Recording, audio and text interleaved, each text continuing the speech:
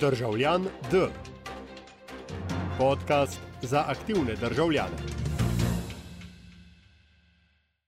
Pozdravljeni, dragi moji. Danes je sobota, 7.1.2023. Priznajte, tudi vam je skoraj ušlo, da smo še zmeri leta 2022, ker kaj točno se je pa spremenilo, nič kaj dost. Vi to epizodo poslušate v nedeljo 15.1.2023. Začeli smo na vikend in na vikend se bomo pogovarjali o temi, ki je zelo nevikendaška. Z nami je Neja Berger, novinarka medijev Pod črto in radio študent, diplomirana filmska in televizijska montažerka in raziskovalka, rekel bom, ena redkih, ki se na slovenskem področju oziroma v Sloveniji ukvarja s temo vpliva tehnologije na družbeno realnost, krajše na digitalno oziroma se ukvarja z digitalnim delom oziroma še krajše, to je moja okrajšava, da se ukvarja s tipkanjem. Pozdravljena, Neja.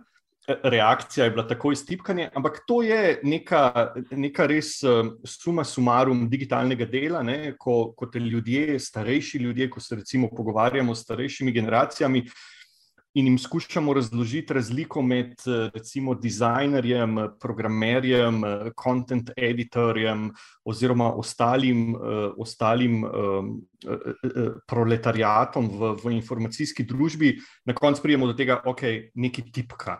Ne? Se pravi, je ta okrajšava še zmeri tam, ali se je pač ta diskurs o digitalnem delu skozi tvoje oči že kaj spremenil oziroma že kaj razvil?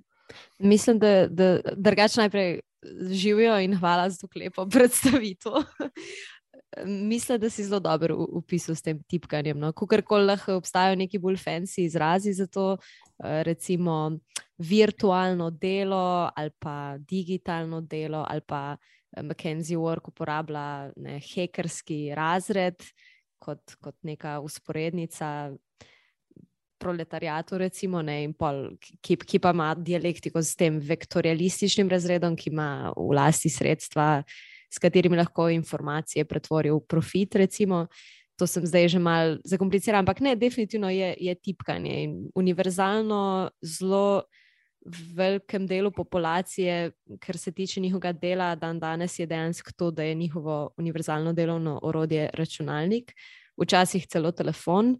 In dejansko in nekdo, ki je pravnik, znanstvenica, pisatelj, prevajalka, kakorkoli, mislim, vsi tipkamo in tudi vsem je pol skupno to, da delamo na računalniku, kar pa potegne za sabo neke druge posledice. Recimo to, da je veliko težje ločevati delovni čas in prostor od prostega časa in prostora, ker pač računalnik je lahko sicer v pisarni, pri nekaterih je, ampak lahko je pa tudi doma, lahko je tudi v kavarni, lahko je v knjižnici, lahko je v polnoči, lahko je v soboto, v nedeljo, med prazniki in nekako dejstvo, da je vedno tam in da je vedno na voljo nadaljevanje nekega dela, tudi prinaša, po mojem, spreminja izkušnjo subjektivno pač doživljanja prostega časa, kjer je ta prosti čas čedalje bolj napolnjen z neko krivdo in čedalje bolj v bistvu ni več prosti čas, ampak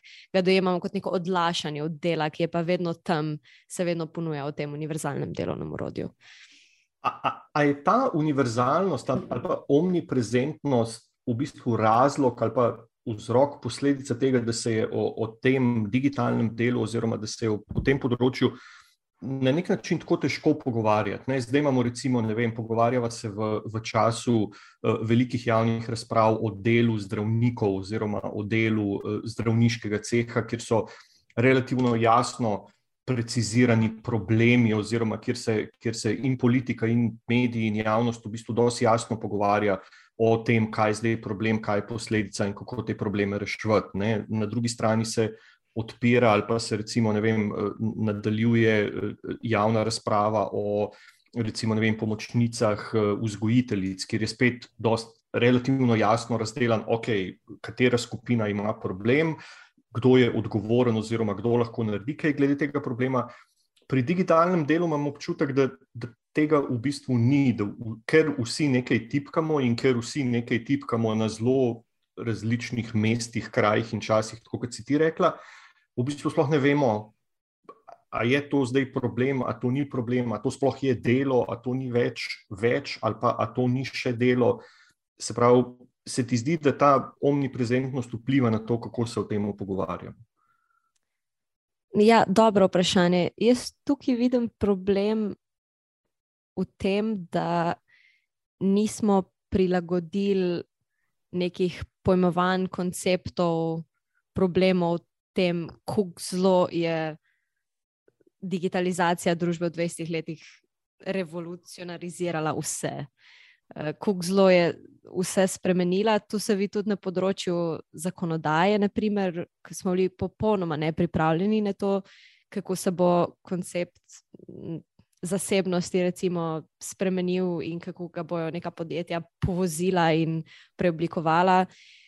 Tudi, mislim, to, kako se preganja določene recimo hekerske intervencije, kot nek ogrožanje nacionalne varnosti. Zelo smo bili nepripravljeni na to, kako bo digitalizacija spremenila družbo in smo pač jo obravnavali z nekimi starimi koncepti, ki so bili in pravno in tako čisto družbeno vzpostavljeni, preden se je zgodila.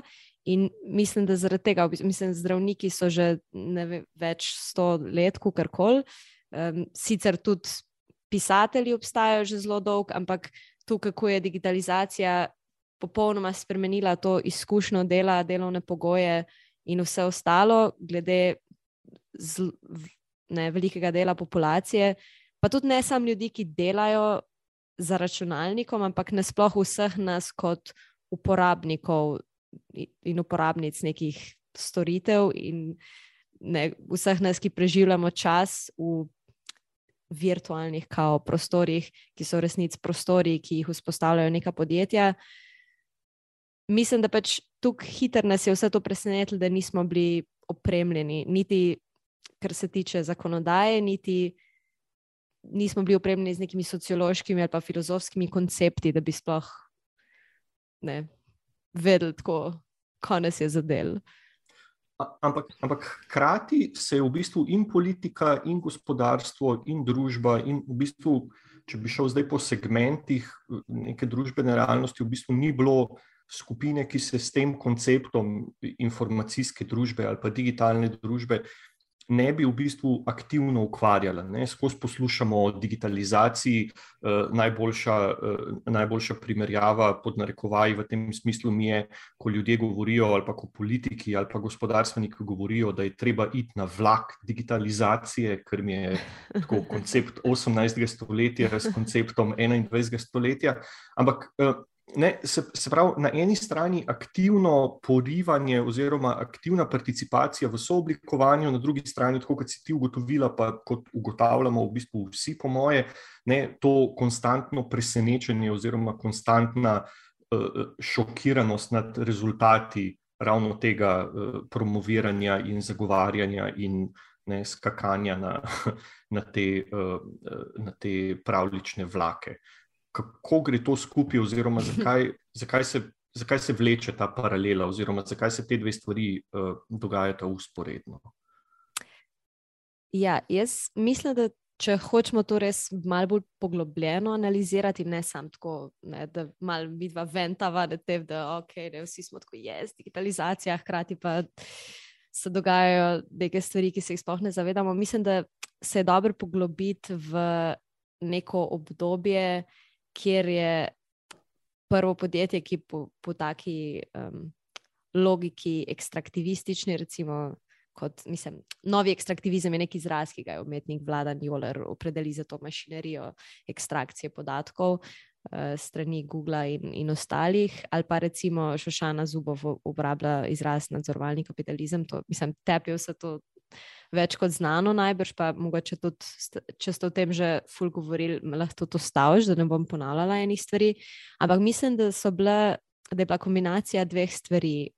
Zelo je relevanten, ko se je dogajalo tam na preseku iz 90-ih v 2000 v ZDA, ker so tam nastala ta podjetja, ki zdaj globalno zelo oblikujejo določene trende, in kombinacija tega, da so tudi ta podjetja z nekimi načrtnimi metodami, z nekimi zelo konkretnimi koraki prodrla na vsako novo področje, in preden bi se sploh ta odziv, oziroma tudi če je bil odziv, tudi kadar je bil odpor, tudi kadar so bile sodne, procesi, kadar so bile tožbe, v bistvu vedno se je tako hitro ucepila ta sprememba, da smo na koncu, ne vem, populacija, državljani, uporabniki bili resignirani, tako I guess, da tako zdaj to je. Ne? Zdaj, če se malo bolj poglobim v to. Mislim, da je neka neoliberalna ideologija zelo vplivala na interpretacijo zakonov tam v obdobju od 80-ih naprej v ZDA, ker se je začela vsa vladna regulacija enačiti s neko tiranijo. Ne? Tukaj je bil en faktor tudi strah pred totalitarizmi, ne? Še od hladne vojne. In takrat se je kot rešitev nekako v tem času ponujala ta samoregulacija podjetij. Ne? Takrat do leta 2004, ko je šel Google Public, je bila samoregulacija že nekak standard za najbolj efektivno regulacijo brez vladne tiranije in prisile. In tukaj mislim, to je prvi faktor, ki je vplival, da se takrat je bilo to in, ne, tako samoregulacija podjetij. Ja, trg se bo reguliral sam, podjetja se bojo tudi sama regulirala, in če bojo delala kaj neetičnega, bojo itak potrošniki bili tako, ok, mi pa nočemo vaše storitve, in zato se bo pa vse to izravnalo in bo vse super.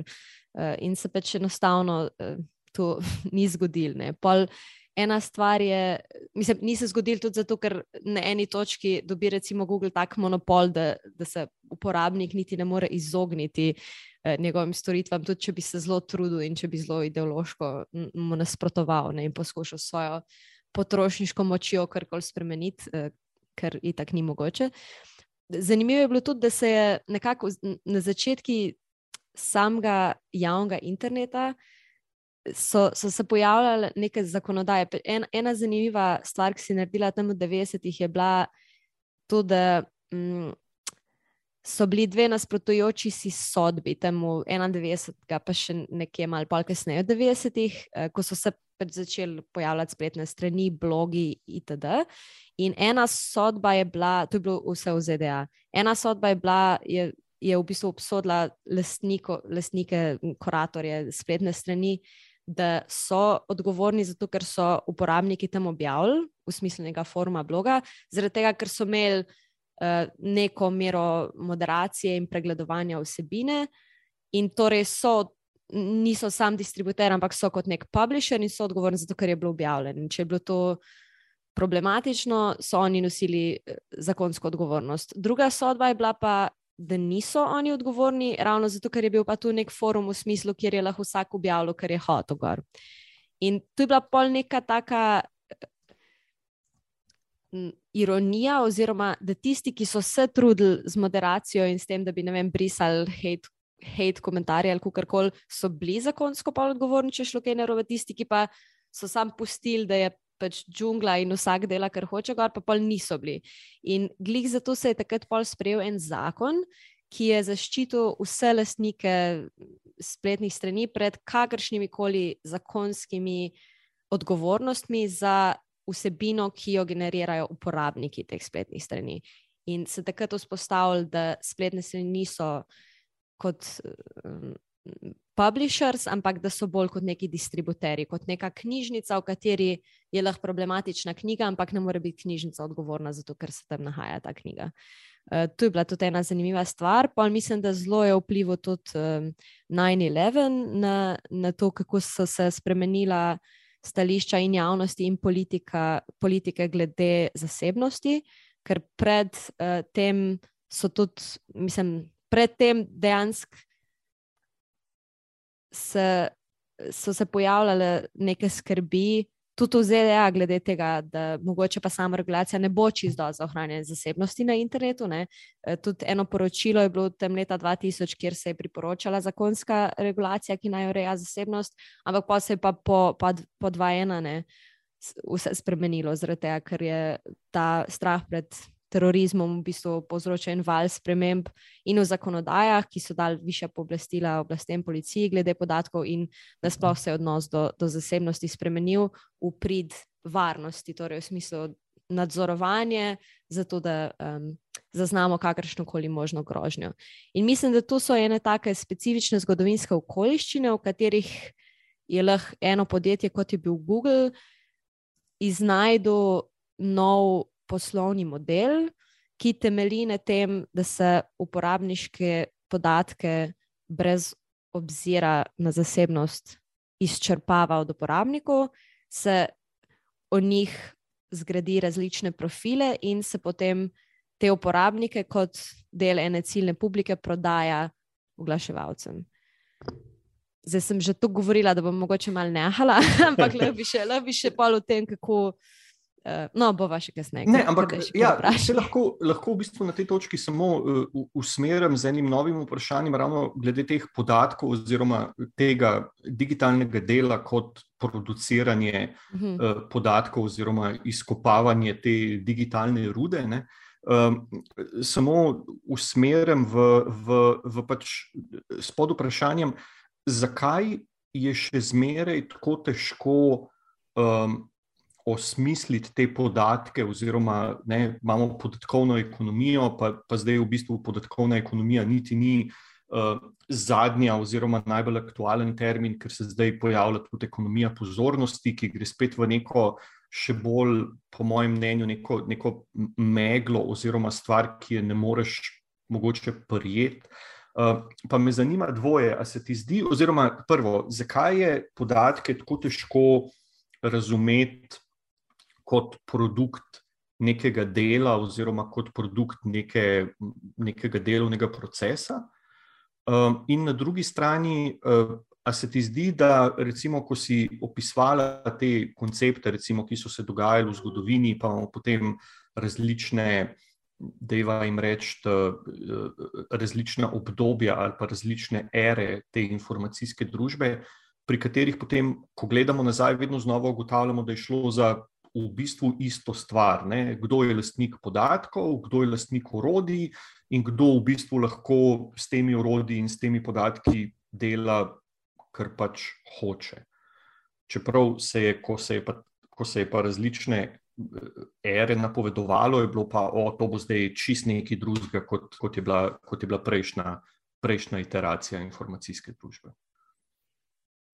Ja, tam nek od 2.4 naprej, res takrat, ki je šel Google v javnost, je dal delnice ven, čeprav vedno na tak način, da so oni imeli, mislim, da sta ustanovitelja imela več kot 50% in pa sta imela v bistvu pregled nad vsemi odločitvami. To je bila tudi ena taka razlika od tega, kako so podjetja funkcionirala. Ampak ja, od takrat naprej gre v bistvu vse po istem kopitu, samo da se širne.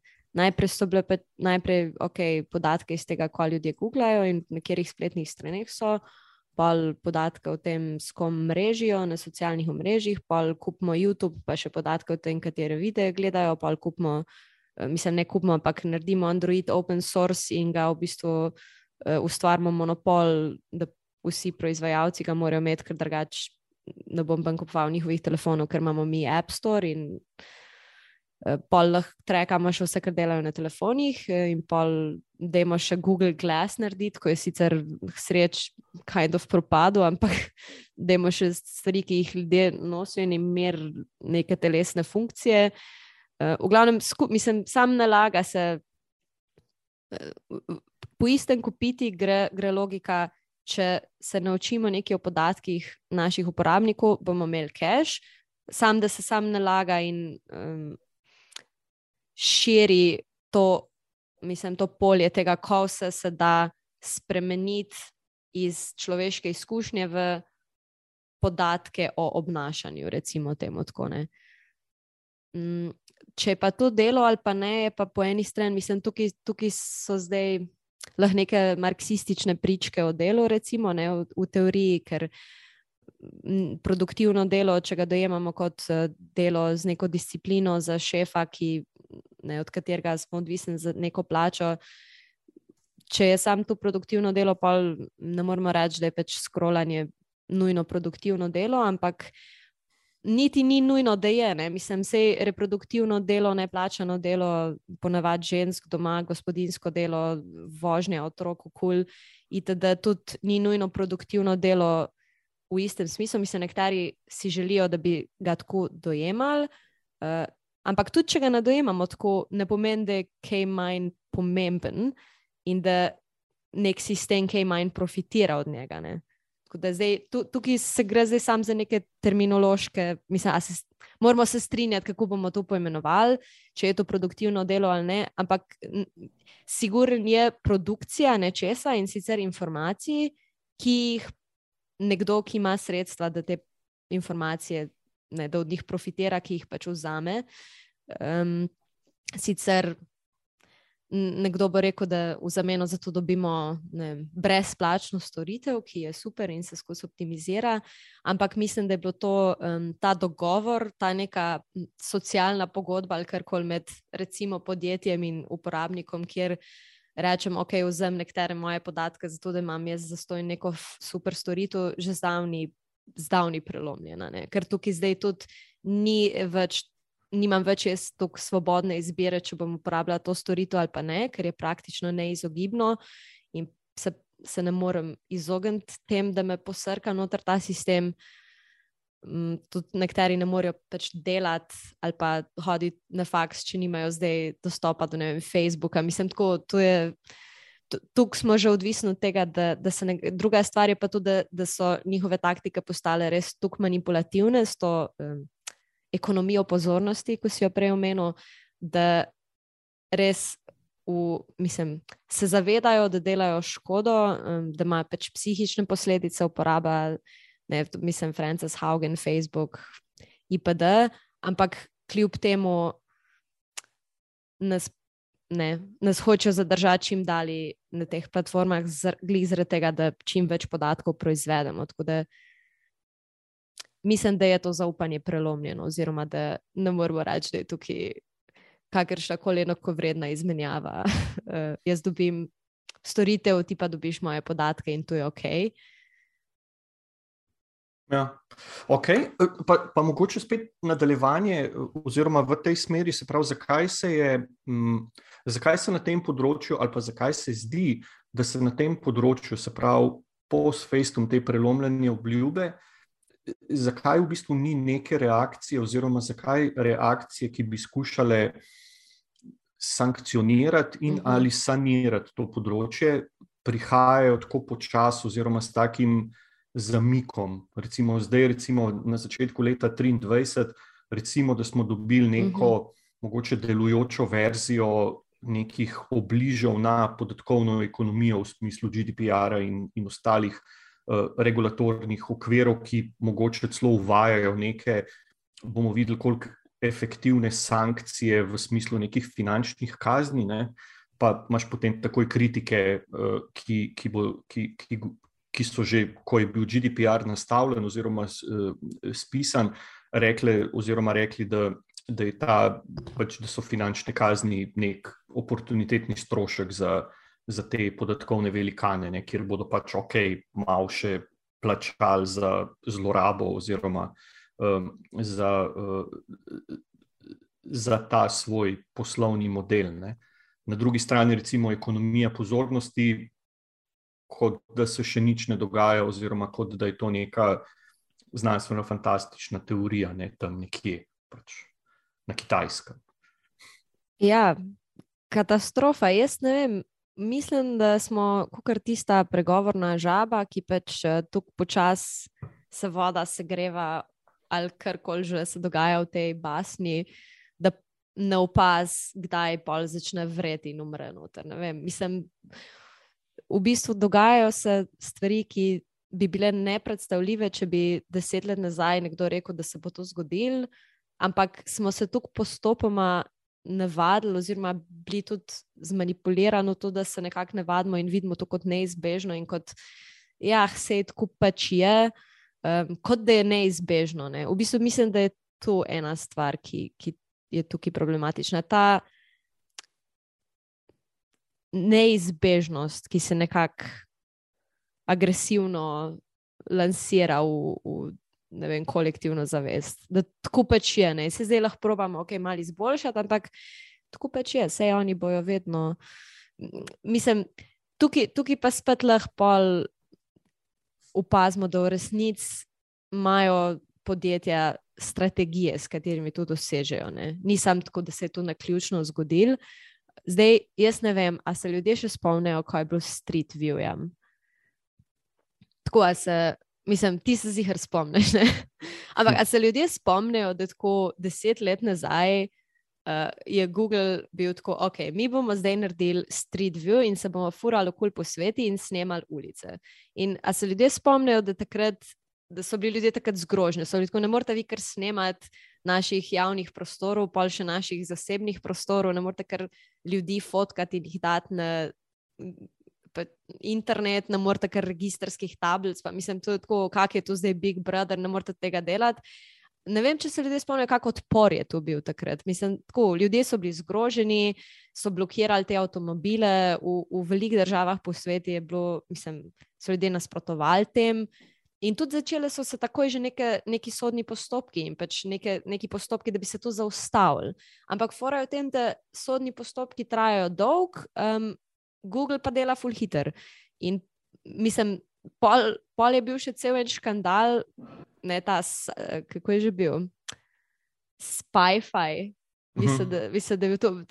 Ko so v Nemčiji ena preiskovalna agencija oziroma komisija kakorkoli ugotovila, da so Google Street View medtem, ko so se furali okoli, še iz Wi-Fi omrežij v bistvu vse podatke, ki niso bili encrypted, ki so se pretakali, mislim, po tem omrežju, da so jih pobrali in zraven so bila tako uporabniška imena, gesla, kreditne kartice, pač zasebne datoteke, chati, pogovori, maili, tako sam res osebni podatki in takrat so oni to ugotovili. Google je najprej rekel, ne, mi tega sploh nismo delali, mi smo sam skenali naslove javnih Wi-Fi omrežij, pa so še v Kanadi, Franciji, na Nizozemskem pač neodvisne preiskave ugotovile, ne, vi ste dobesedno, medtem ste se furali okoli, jemali tako najbolj možne private podatke od zasebnih Wi-Fi omrežij iz bajt ljudi ali pa iz kavarn ali whatever. In pol so bili oni tako, in pa je bil Google tako, mi se ful opravičujemo, veste, kaj se je naredilo. V bistvu je en neimenovan programer imel eno svojo eksperimentalno kodo in jo je po nesreč pustil not in mi v bistvu nismo nikoli nameravali, da bomo te podatke vzeli in uporabljali, ampak tu je sam en programer zajebil. In pol FCC začne to preiskovati in ta preiskava traja 3 leta, zaradi tega, ker Google ne sodeluje s preiskavo in najdejo pol maile od tega programerja, ki je kao samo se zajebil in ugotovijo, da so bili pač vsi, cel ta projekt, mislim, vsi iz Street View so bili not, vsi so vedeli, kaj se dogaja. Mišljenje je bilo, da se bojo te podatki, ki se bojo skrepali, uporabljali za prihodnje možne projekte, najbrž povezane z oglaševanjem. Zato je bilo tako, zdaj, jaz ne vem, jaz sem samo tako, ko to govorim, sem tako outrage, jaz ne vem, kako smo to kadarkoli lahko pozabili, kako je Google kot podjetje tu preživel. Pač zakon ni takrat propadel. Mogoče tudi zato, ker so se te postopki tako dolgo vlekli, da je pol, ne vem, mislim, da je 6 let minilo takrat, ko so se začeli, do takrat, ko so pol, oni so v bistvu se pol pogodili s tem FCC-jem v Ameriki in so plačali 7 milijonov kazni in je bilo to in tako so si lahko prvošli. V tem času je Street View tekel naprej, rekli so, vse podatko ne jemljemo več, zdaj sam še fotkamo, kdo ve, če je to res. In v tem cajtu je postalo nekako normalno, da Street View obstaja, da ima neke uporabne vrednosti, ostale tudi sodne bitke, preiskave so se končale z nekimi kompromisi, naj bojo gor tudi fotke, ampak dajte malo blurati face ljudi, pa registrske tablice, neke mehne kazni so plačali. In mislim, ne vem, pa se je to sam še širilo, dokler nismo tako resignirano bili, tako sej oni, mislim, ne vem, no, jaz ne vem, pač se pravim, počas voda vre in žaba pol crkne in je tako, da fakt se je tle naredil. Ampak mogoče, tudi ta recimo kuhanje žabe v loncu gre v mojem slovarju oziroma je v mojem tem vokabularju dosti blizu temu vlaku informacijske družbe. V smislu, da se velikrat, ko se pogovarjamo o teh zadevah, jemljemo to kot neko zaporedno vezavo, ne vem, 100, 200, 300 nekih dogodkov, ki so v bistvu, kot že rečeno, zaporedno vezani na isti liniji. Ne? Ampak če pogledaš, kako so se recimo, ne vem, politiki tudi v Sloveniji še pred, ne vem koliko časa je bilo to nazaj, Cerarjeva vlada, tako da po 10 let, ja, tam nekje, ne, a veš, so hodili v dolino Silicija in se tam ponosno slikali pred res takimi neuglednimi tablami za LinkedIn in ostalimi proizvodi oziroma producenti informacijske družbe, pa se je vsem zdelo, da je to ok, poglejte napredne politike, ne, najdli so fizično tablo za LinkedIn. Ne.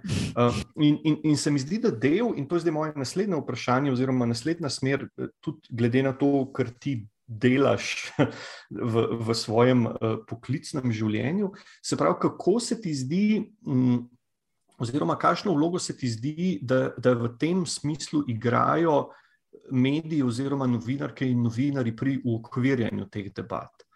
Ne, recimo glihkar, prišli smo ven iz enega maratonskega kroga epidemije, ne, kjer je bila v bistvu ta podatkovna ekonomija oziroma kjer so bili osebni podatki pa nasploh v bistvu zelo veliko nekih lovk podatkovne ekonomije v Sloveniji in v svetu ena od ključnih razprav. Ne. Če bi to gledali mogoče, če si upava primerjati v bistvu razpravo, ki bi se na tem področju dogajala recimo pred 10 leti, bi si jaz drznil reči, da mogoče ne bi bila toliko problematična, kakor je bila zdaj. Se pravi, da se pred 10 leti, če bi recimo država rekla, zdaj vam bomo pa na telefone oziroma zdaj bomo pa pač s podatki lovili okužene oziroma uporabljali tudi podatke za to, da bomo omejili to pandemijo, da mogoče ne bi bilo tolikšnega odpora, kakor je bil zdaj. Pa ne rečem, da je bil zdaj dovoljšen, ampak razlika se mi zdi, da je bila prisotna. Mogoče imam pa sam jaz tunnel vision, ker sem delal oziroma ker še zmeraj delam sam še to in sem v bistvu lovil samo tiste, ki so se na podoben način izrekali. Ali se ti zdi, da tako kot si ti rekla, da je v bistvu tega vedno manj oziroma da je bilo v preteklosti tega več? Jaz mislim, da smo čedalje bolj imuni na čedalje hujše posege in problematične prakse in mislim, tudi čedalje bolj grozne stvari se nekako dogajajo v teh mehurčkih in čedalje več dezinformacij, ki jih pa tudi finančno podpirajo ta neka podjetja. To sem zdaj spet v bistvu eno novo temo odprla, ko mi jo ne bi bilo treba, ampak jaz imam občutek, da smo čedalje bolj nevajeni. Mislim, mogoče se ne bi včasih tukaj je bila pač neka razlika zaradi tega, ker mi nismo še doživeli tega, da bi nam vlada na tak način sledila, kot nam privatna podjetja sledijo že 10 ali pa 15, 20 let. Mogoče zato je bila tukaj javnost tako zgrožena. Pa še, ne, to je bila tako neka Janševa vlada, oni mi bojo zdaj sledili na telefoni, big red flag. Tako da mogoče zaradi tega, ker je ta razlika, ne, da je tukaj neka centralna politična avtoriteta, ki nadzoruje ljudstvo in vemo, kako so te stvari ponavadi šle v zgodovini. Mogoče zaradi tega, da je bil zdaj več odziv oziroma bolj zgrožen odziv na to, da bi nekdo ti na telefon dal nekaj in zbiral neke podatke o tebi. Medtem ko mislim pa, da smo se, ko to delajo privatna podjetja, tega že privadili in postali otopeli do te mere, da in resignirani v to, da tako pač je, no, to neizbežnost. Sorry, ne vem, če sem zdaj odgovorila na vprašanje. Sam še v bistvu ta prvi del, se pravi medijski framing teh razprav oziroma novinarsko delo na tem področju. Pa mogoče, če se omejiva ali pa če se probava osredotočiti na slovenske razmere, zdaj midva recimo, da sva ena od kolikih 10 novinarjev v Sloveniji, ki se ukvarjajo s temi temami, pa ni nujno, da se vseh teh 10 ukvarja na, ne bom rekel, pravilen način, ampak na način, ki bi pač malo preusmeril debato od tega uporabniškega odnosa do vsega, kar nas obkroža. Ker se je v preteklosti recimo večkrat ravno čez to logiko, kot si jo že ti omenila, no, sej se bo pa pameten uporabnik sam odločil, kaj uporabljati in kaj ne, se je potem razvila neka ta fama idealnega uporabnika, ki, kot že rečeno, ne kadi, ne pije, vozi privezan in varuje svojo zasebnost na vseh mogočih koncih in krajih. S to pomembno razliko, da recimo, če sem že omenil alkohol in cigarete, da potem na tej strani imamo neko javno zdravstvo, ki ljudem, ki pijejo in kadijo, mogoče celo znajo pomagati ali pa svetovati. Na področju podatkovne ekonomije je pa tega relativno malo, če sploh. Oziroma smo na področju podatkovne ekonomije, če zdaj do konca umorim to primerjavo, še zmeri v 70 letih, ko je tobačna industrija v sodelovanju z zdravstveno industrijo promovirala cigarete kot zdravilo oziroma kot sredstvo, ki lajša take in drugačne tegobe. Mislim, si rekel, umorim to primerjavo, pa se mi zdi, da nas je včasih kar sram tako uporabljati, tudi si s to žabo, sem bila tako, kaj jaz govorim s to žabo, ampak mislim, da dejansko je to dobro, da si zdaj, mislim, ta primerjava s tobačno industrijo in tem, kak je bil odnos javnosti, koliko se je vedel, koliko škodljivih stvari se je delalo, pa koliko so bile neregulirane, v bistvu zelo dobra primerjava in mogoče bi mogli več takih primerjav uporabljati oziroma bolj, mislim, drugačen jezik uporabljati, ko poročamo in pišemo o tem, če zdaj ne probam malo razmišljati o vlogah novinarjev, ker moja izkušnja je nekako taka, da govorim takole z drugimi teki, tako imenovanimi, o neki novi kritični teoriji in nekih novih poskusih poseganja v zasebnost, karkoli, se nam vsem zdi to blazno pomembno in zanimivo. Tudi, ne vem, če sem kdaj pisala o tem na RŠ ali pa na Disenzu, ker je neka specifična publika, ki se tudi najde ljudje, ki jim je to zelo zanimivo, ampak že ko se pa pogovarjam s prijatelji o tem, je pa drugačna izkušnja. In mogoče bi bilo dobro, da bi upeljali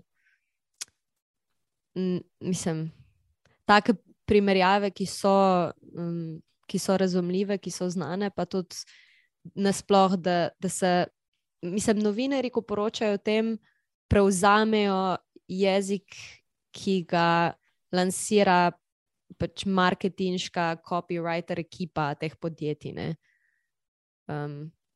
Mogoče moramo že tukaj narediti nek premik. To vem, da sva mislila, da bova omenjala kakorkoli metafore in neprimerne izraze, kot je oblak za ene tehnologije, distribuirane rabe datotek.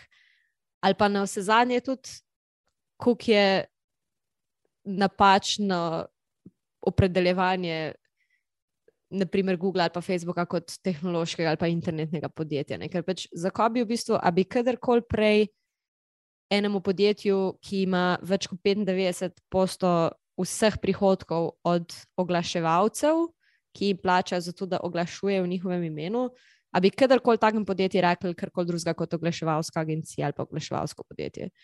No, tu sem zdaj zelo veliko postavljena jezik, kot da če bi začel uporabljati ta jezik, da bi se kaj zdaj radikalno spremenil, niti nisem mislila tega reči, ampak tako, ko si se tako zataknil s to metaforo, se mi je zdaj dober podar, da v bistvu se mi zdi zelo dobro, da probamo nekako, ne vem, iz nekih drugih perspektiv to odpirati, pa da ne, problem je, kadar novinarji pa mediji sam povzemajo nekaj, kar je v resnici PR statement podjetja, recimo.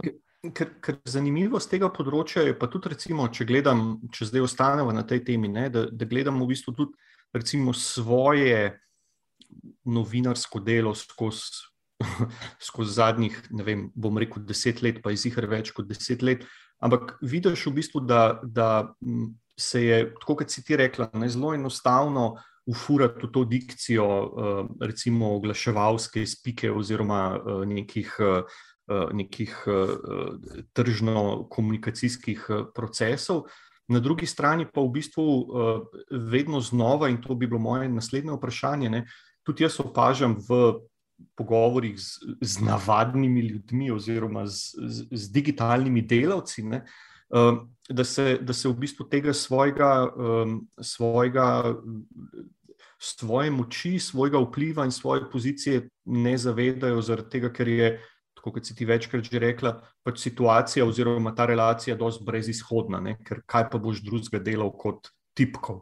In mi je zanimivo recimo ravno to, da potem vedno bolj ugotavljam, da mogoče ne bi bilo slabo, da bi šli nazaj na neko dobro staro regulatorno mantro, ki bi v bistvu, ki se ne bi na prvi točki oziroma ki se ne bi takoj od začetka fokusirala ravno na tega kritičnega uporabnika, ki ne pije, ne kadi in vozi privezan. Ne. Nujno. In to recimo ravno skozi mogoče ena od začetkov fokusa, ne, ravno skozi spremembo tega novinarskega ali pa medijskega diskurza, ne, ki potem ne bi, če gledamo recimo primerjavo, če smo jo že omenila tobačno industrijo, ne, a si predstavljaš članke, ki jih zdaj pišejo, recimo, ali pa ki so zdaj v teh znanost in tehnologija rubrikah, Ja. da bi jih zamenjali pač z vsebinami, oziroma da bi na isti način pisali vsebine o cigaretih. Ne. Nove elektronske cigarete so že na trgu, navdušeni early adopter uporabniki bodo veseli, da trajajo 3 dni in ne 2 dni.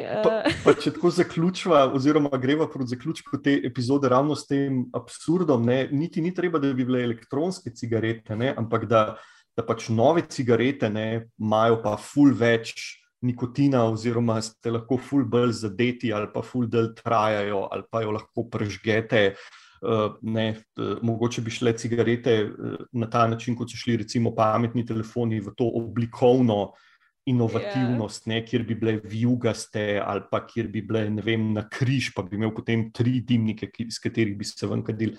Ampak ne, zakaj so take zadeve v temu poročanju o ravno teh lovkah informacijske družbe dovoljene oziroma sprejemljive?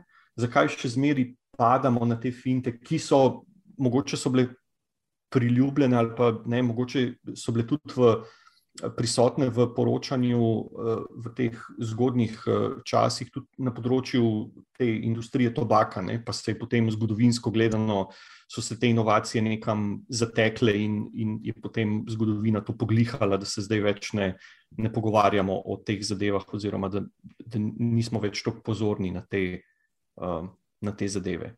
Tukaj pa, kot že rečeno, ne, se mi pa zdi, da še zmeri v bistvu ne padamo na te dosti podobne finte. A je to zaradi tega, ker nimamo odnosa, oziroma ker je to, se pravi, digitalna družba, podatkovna ekonomija, internet, vse te virtualne zadeve, kjer je v bistvu ta zadnja fizična stvar, mogoče res miška pa tipkovnica, pa je to zaradi tega, ali je tukaj še kaj drugega ali pa nekaj drugega? Koliko si želim, da bi imela odgovor na ta vprašanja, pa tudi zdi se mi, da sem ful nekaj kritizirala, sploh Google, ne, da sem bila tako Google je tle, da devil, pa da sem neko kritiko čez cel tale najin pogovor furala, ampak hkrati pa pol, kot je resnica, da en to kritizira, mislim, se je dober, mogoče malo opolnomočenje, nek nov jezik, ki ga uporabljaš, neka nova perspektiva, ampak tako, kot je tu nuca, če ne ponudi nekaj vsaj približno konkretne rešitve. Ne vem, jaz sem absolutno pač mislim, da regulacija ni niti na 0,5% tega, kar bi mogla biti, da tukaj ne gre samo za ta odnos podjetje-uporabnik, ampak tudi država, ki naj bi zaščitila svojega državljana pred tem, recimo, podjetjem. Ampak kar se tiče tega pisanja, pa mislim, dobra je ta primerjava s tobačno industrijo v smislu, da je tu spet neka industrija, ki profitira od tega, da tudi škoduje samo vsem, pa ta primerjava, ne vem, do kuk delčev lahko sfurava, zaradi tega, koliko so pa te digitalne tehnologije preoblikovale toliko različnih aspektov tega, kako živimo life in kako delamo, kako preživljamo prosti čas, kako se povezujemo z drugimi, kako obstajamo, mislim, našo celotno človeško izkušnjo in mogoče bo, mislim, tukaj veliko težji, ne, mogoče potem tako provociram, ampak ne, na isti način se mi zdi, da so šle dikcije v preteklosti ko je bil delovnik recimo 16 ur dolg, ne? Ali pa ko ena fenomenalna knjiga je poleg viktorijanskega interneta, ki se mu je reklo krajše radio od mislim, da Standidža, ampak je knjiga, ki se ji reče, oziroma ki ima naslov Radium Girls, oziroma Radi dekleta, imaš slovensko in angleško verzijo, kjer v bistvu opisuje delo v tovarni ur, oziroma delo v tovarni basically radija, se pravi radioaktivnega elementa, s katerim so takrat v neki točki barvali oziroma označevali vse mogoče zadeve, ki so se potem svetle v temi in je bilo to, da rečem, fancy.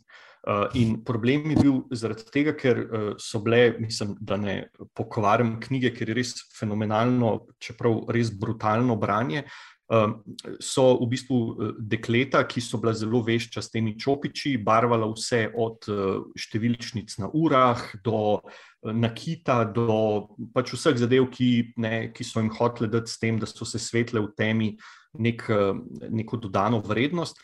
Ampak problem je bil jasno v tem, ker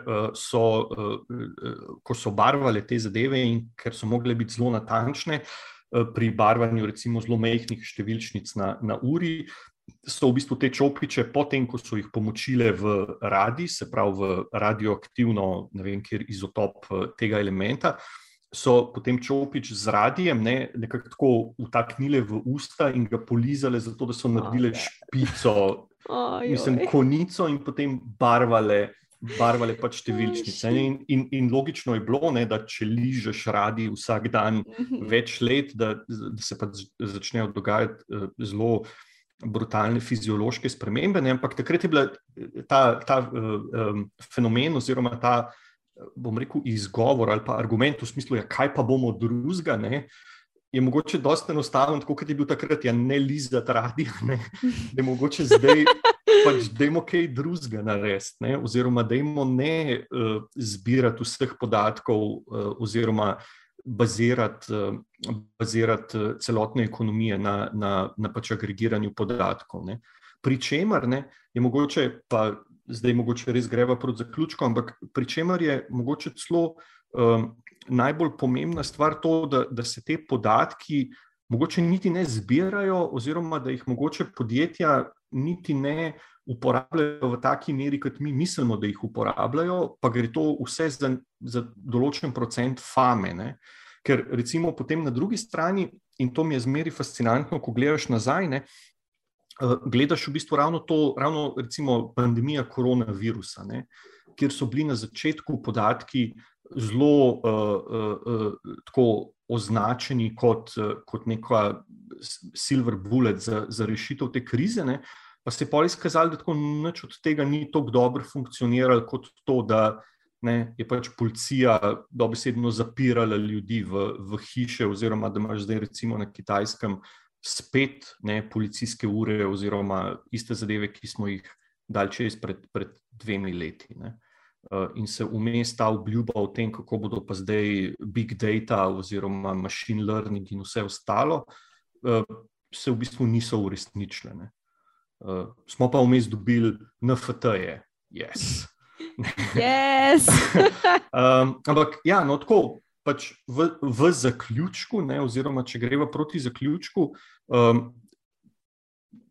kako ti vidiš, oziroma kaj ti vidiš, recimo zdaj začenjamo novo leto, oziroma kot že rečeno 7. januar 2023, oziroma katere spremembe bi ti označila, oziroma ko boš videla, recimo, ko se bodo zadeve dogajale tekom leta, kaj bi bile recimo neke spremembe, ki bi tebe navdale z nekim upanjem ali pa z nekim pozitivnim mišljenjem v smislu, ok, o teh zadevah smo se letos, fingers crossed, why not, začeli drugače pogovarjati, kot smo se pogovarjali do zdaj. Na področju podatkovne ekonomije, na področju ekonomije pozornosti, na področju zasebnosti, na področju regulacije, kazni, se pravi vsega tega, kar imava tle v tem balonu besed. Mene malo z upanjem navdaja recimo ta migracija na Mastodon iz Twitterja, že zato, da prekine to navidezno neizbežnost tega monopola teh parih oglaševalsko-internetnih gigantov, kjer se vidi, da obstajajo alternative, ki so recimo odprtokodne in ki recimo ponujajo podobno funkcionalnost za povezovanje ali pa komunikacijo, hkrati pa nimajo v sabo še cele te ekonomije podatkov in oglaševanja.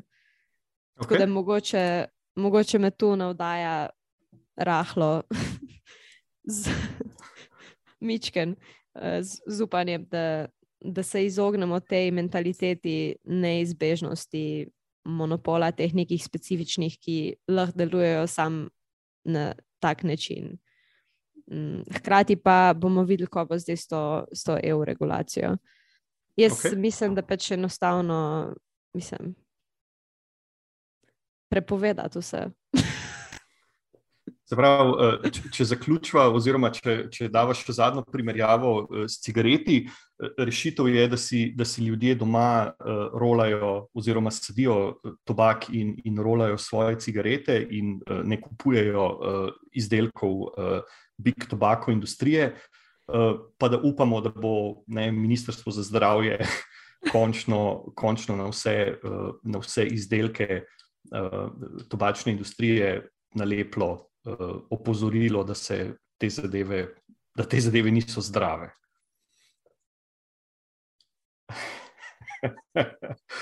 Hvala lepa, Neja.